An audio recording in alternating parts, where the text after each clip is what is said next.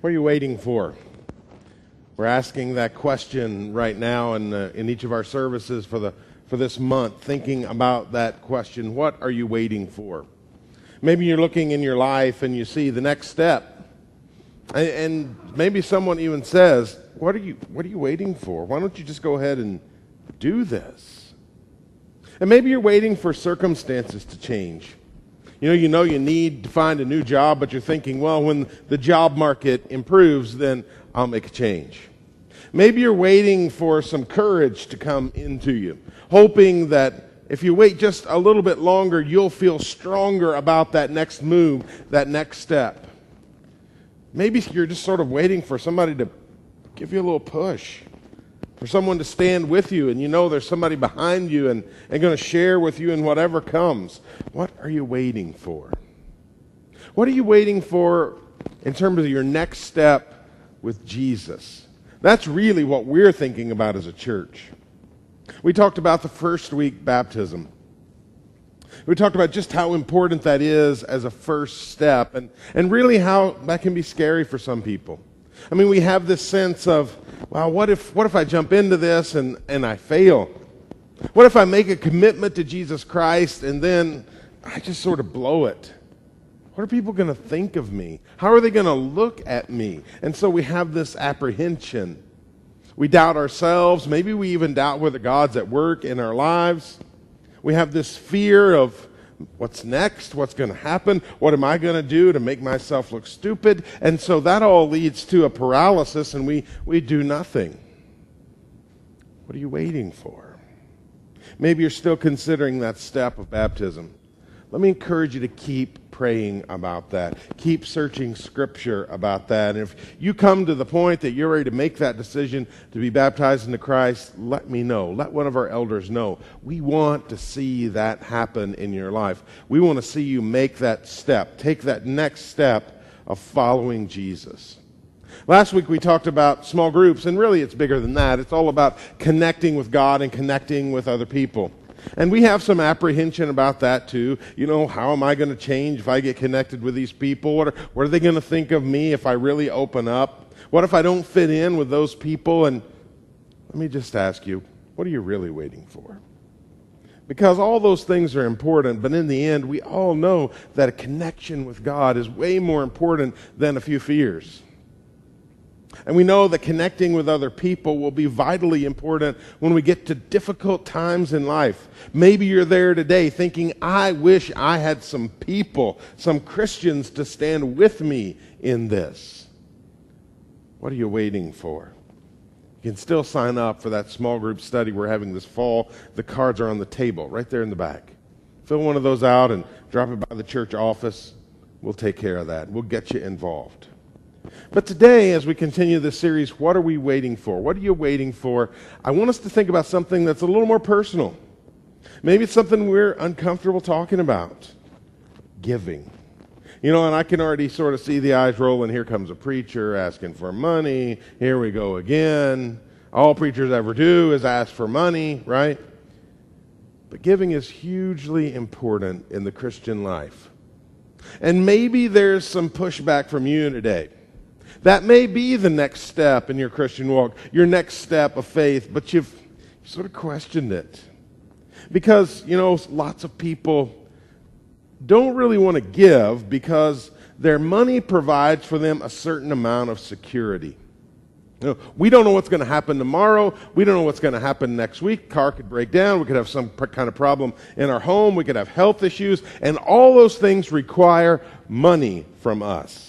And if we have money, we feel secure. We feel like we're going to make it through that next bad thing that's going to happen. But when we start giving money away, our security is also given away. So maybe you've been resisting that next step. Maybe you've been afraid to take that next step because you're pretty attached to your money. Or maybe you've just never really planned to give. When the offering plate comes around, if you've got a 10 or a 20, you'll throw it in, but you don't really think about, okay, what am I going to give to the church today before you ever leave home? Or when you're doing your bills, or when you get paid, or whenever it is you could think about those things.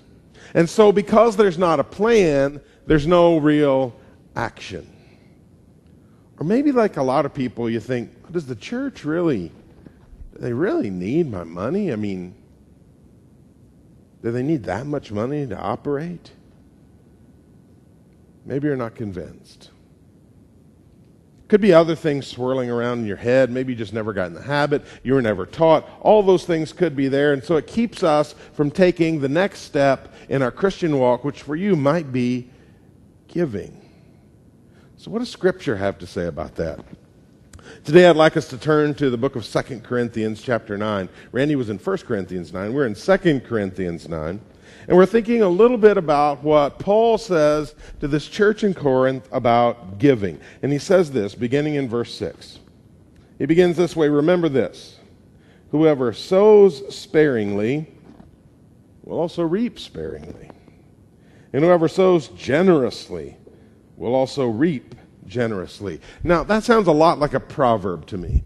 If you look back in the Old Testament in that book, Proverbs, right after Psalms, you see statements that sound very much like this. And they often describe as much the way the world works, it's a principle instead of a promise, that this is just sort of the way things happen. Read through Proverbs, that's what you'll see. And it sounds like that's a little bit of what Paul is doing here. But he's saying, listen to this. You know, if we're really stingy, guess what?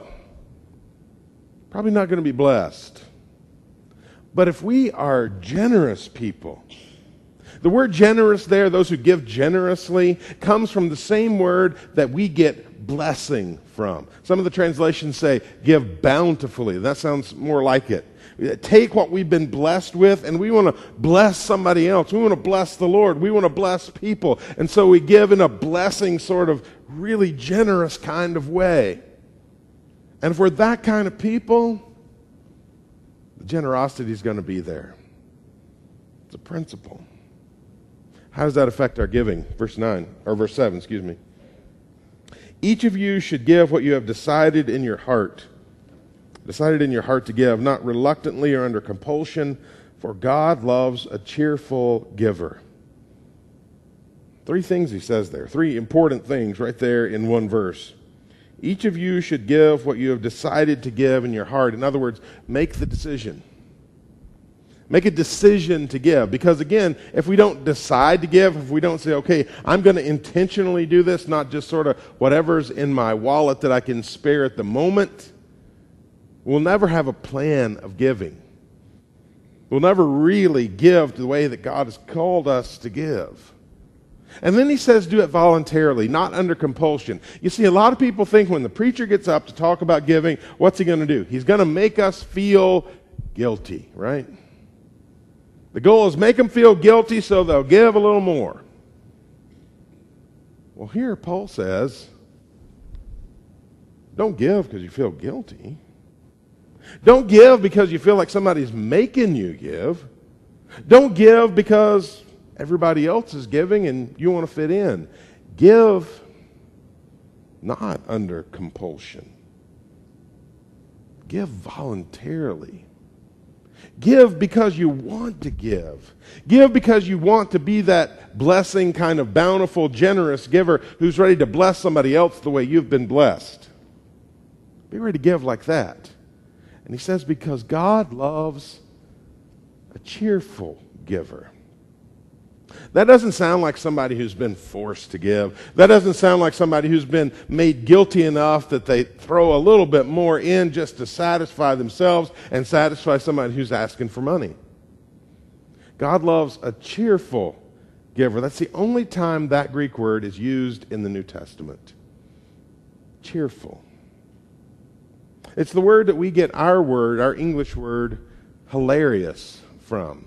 Now, I don't think that Paul is saying we need to be hilarious givers, but it's that kind of real sort of overflowing joy that we might find in helping other people, in blessing God. That kind of cheerful giver who's not just throwing it in because he has to, because somebody made him feel guilty, but because he's happy to give. Cheerful to give. Verse 8. How does God respond when we give? And God is able to bless you abundantly, so that in all things at all times, having all that you need, you will abound in every good work. When we give, God takes note. God is able, Paul says, to bless us abundantly. God is able to provide for your needs and the needs of your family. God is able to take care of you. And sometimes we forget that. We want to take care of ourselves. We want to stand on our own feet, pull ourselves up by our own bootstraps. But Paul's reminding us that, you know what? The stuff that we have, well, it's not ours. It's really, ultimately, it belongs to the Creator, the one who made it all in the first place. So even though I may feel like I've earned this and therefore it's mine, I'm really just a caretaker. We sometimes call in Scripture a steward, someone who cares for belongings of another person. I am caring for, using what belongs to God. And He can continue to bless as He always has. Now, as we read that verse, it's been interpreted in lots of different ways. And some people read that verse and then speak on it and say, well, here's the proof, right? God is able to bless you abundantly. All things, all times, all you need. Abound in every good work. You're going to have what you want. If you'll just give, God is going to make sure you have everything you ever desired. But that is not what this verse says. There's a couple purposes that are listed here. The first in this verse and then one in a couple verses later. He says He's going to give to us, but there's a reason, so that we can abound in all the stuff we ever wanted, abound in the biggest savings account of anybody that we know, abound in a great stock market portfolio. No, abound in good works, so that we can use what God has given us to do something that matters. He continues that thought in verse 10. Now He who supplies seed to the sower and bread for food will also supply and increase your store of seed and will enlarge the harvest of your righteousness. Again, wow, it sounds like God's going to make me rich. Verse 11. You'll be enriched in every way, so that. Here's the reason. You can be generous on every occasion. And through us, your generosity will result in thanksgiving to God. You hear that? It's not about me. It's not about accumulating the stuff that I like. It's not about accumulating wealth that makes me feel secure. God blesses and gives me really more than I need, more than I could ask for. But why does He do it? So that I can abound in good works. I can do stuff that He needs me to do, and so that I can be prepared when the time comes to be generous. So when there's a need, I'm ready to respond. Wouldn't that be awesome? There's some of you today are thinking, man, I really need to get my finances under control so that the next time there's a need, the next time something comes up, I want to be ready to give to that. And Paul says that God is amazingly generous, not just for our good, but so that we can be prepared to be generous with other people. The lesson I think we get from this is really simple, and that's to give freely.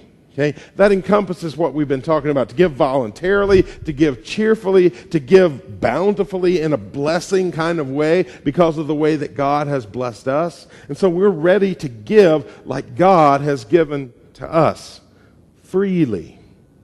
Ready to open ourselves up. Now, how does this relate to church giving? Let's think about that for a minute. Because, you know, in our world, we have lots of opportunities to give, right? If you've ever given to a charity or a college or a camp or a mission organization or anything else, you know that you're going to have plenty of opportunities to give again because they're going to keep mailing you requests, right? It's going to happen over and over. You're going to be on their mailing list until you're with Jesus, and then maybe even after that, okay? So what about giving to the church? I mean, there's so many good causes out there. So many groups that are sharing the message of Jesus, or groups that are providing food or clean water for people who don't have it. Why should we give to the church? I think we give to the church because when we give to the church, we can do all of the things that Paul is talking about in the name of Jesus. In the name of Jesus. Because you see, when we as a church provide for people in need, let's say we send out the backpacks each week now that school's starting, or we give something to the Ministerial Association to help people who have a specific need right at this moment, or give something to the food pantry, or we're sharing the message of Jesus. When we do all of those things, they should all be done not to give glory to this church, not to give glory to the person who takes the funds or that object or whatever's needed, not to give glory to that person who is the deliveryman. We do it to give glory to Jesus Christ. We do it so that people would be helped in the name of Jesus. So when we give to the church, we have opportunity as a church to do more in the name of Jesus. To share the message of Jesus through our missionaries around the world. To do good work in our community and in our state in the name of Jesus. To share the message of Jesus with people around us in our own communities in the name of Jesus. And so we give freely to the church, not just because of what the church is doing, which are some really good things. I mean, we have a mission as a church to love God and love others. And so often one of the ways that we love God is we love His creation. We love His people. And so we're involved in our community. We're involved in caring for people. When we do that, we do it in such a way that gives the glory to God. That's what we want to do. Love God, love others. And when we love others, we do it so that God would be lifted up. It's all about doing God's work. And so for you today, maybe the question is, what's the next step? What are you waiting for? You say, how much should I give?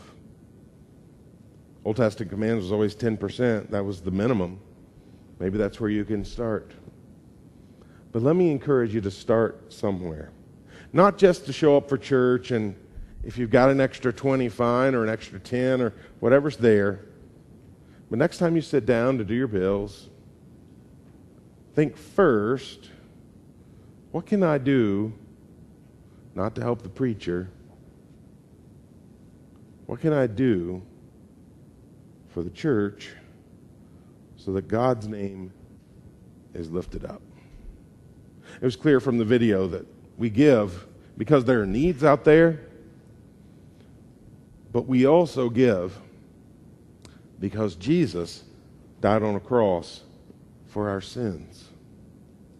We have received the greatest gift. God has been bountiful, given in a blessing kind of way already. And anything we do is a response to that. So think through that. Plan to give, and then work that plan. Give freely. You know, when Paul talks about giving here, it's clear to me that he's talking about giving in such a way that we don't look back. Giving in such a way that we want to bless God and we want to bless other people, and we don't say, man, you know, what I could have done with the money I gave to the church last year, we could have had that new car or a good down payment on it. We could have done something really cool to improve our home. Maybe we could have gotten out of debt. We don't give like that.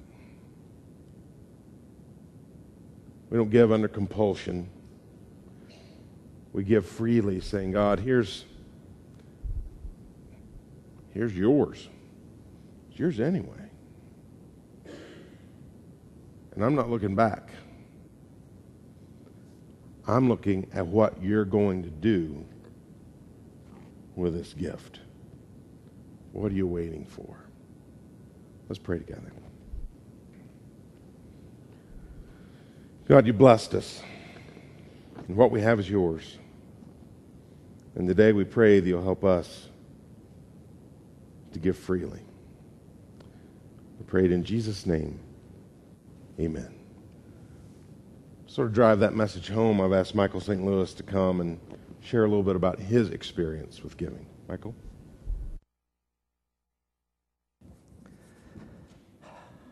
Many of you know me, and I know many of you. My wife and I have been attending here for 18 plus years. But if I asked you a question, I said, okay, what's the one point in my life that's going to be the defining factor? Okay, and you can ask yourself the same question. What was the one thing in my life that really changed the direction that I was going with God? Now, some of you may think, okay, well, you know, the day that changed your life for Jesus Christ was the day that you walked, the first day you came into the church and you sat right back there where Bill Siders is sitting. And I was fortunate because Ivan Trulock was right there in front of me, and he was a great man. Now, that was a very important day in the Christian walk. That was the day that my wife and I decided, you know what, we're going to get on the Jesus bus, okay? Now, we were just on the bus. We were going for a ride. Well, and like as of a couple of weeks ago, there was a point where I decided I was going to get baptized. And so I got baptized, and it was right up here, the same city of Taylorville Water. Dick Walmsley did it. He held me down for a few extra minutes because they told him all the stories of when I was in the Navy, right? But that really, truly wasn't the defining factor in my life. Somebody'd say, well, what about when you went to college? When you went to college and you graduated from LCU, and I was fortunate enough to be called to preach for a couple years, and that was a great time in my life, but it wasn't defining. Nor was the birth of my children, which was the absolute greatest day in my life. But that wasn't the defining day in my life. The defining day in my life when it came to a Christian walk was one day, 18 years ago, I was sitting right up there, or maybe right back there, I can't remember. It's been a while. You know how the memory fades as you get older, right, Mike? And so what happened was I heard a sermon, and the sermon basically was this. There was a single mom who had 3 daughters, and they decided they wanted to make a conscious decision to give something to God, okay? And so what they did is they decided, the 3 daughters and the mom decided, we're going to cancel our cable TV, and we're going to give that money to the church. And that was their way of trying to contribute to the kingdom of God. And my wife and I, we left that day, and we got home, and it was like, oh man, you know, we can do that. We can get rid of our cable TV. So we did that. We got rid of our cable TV, we canceled it, and we gave the $28 a month to the church. And that's all that we gave. It wasn't a lot, but here was the key. This is what made this a defining moment for us. It was the first time in our lives while we were on the Jesus bus, and rather than just going for a ride wherever it was going to take us, we made a conscious decision and said, no, God, you know what? We have such faith and trust in you. We're going to give, and we don't have any money. And we did. Now, because we gave, it changed our entire principle. It changed our philosophy. It changed the way we saw money. Money was no longer this thing that I was supposed to accumulate all my life. I was one of those kids that was, as I was raised, it was he who had the most toys when they died won. And you have to have all the money that you can acquire, and it doesn't matter how you get it. That's how I was raised. Well, when my wife and I decided to start tithing and giving to God, that's when we realized that, you know, all of this money, It doesn't matter. Because if I die and it's all in the bank, then guess what? I lost a great opportunity to serve God. Now, 18 years ago, we changed the directions of our life. We were going to just stay on the bus and just kind of kick it along and see where it took us. Now, I did ask a gentleman who I had lunch with this past week, I said, well, do you remember when you first tithed? And he said, oh no, I've been tithing all my life. Well, come to find out it's a generational difference. Because where I was born and how I was raised, church wasn't a part of it, nor was tithing. Now, he was born and raised in the church, so he has been on this perpetual curve. He's making a slow curve, and God's getting him to where he needs him to go, right? Well, my wife and I, we had to make that direct 90 to get there, yeah. But ultimately, what it comes down to is, no matter how many mission trips we've been on or how many sermons we've preached, it all falls back to one moment in our entire lives, and it boiled down to $28. $1 a day. Yeah, it sounds like a Feed the Children commercial, doesn't it? $1 a day can change your life, and it can change someone else's as well. But it's all for the good of the kingdom. Thank you. I want to give you an opportunity to respond this morning. We've talked about the gift that we've been given, that Jesus died on the cross for our sins. And the question is, how will we respond to that?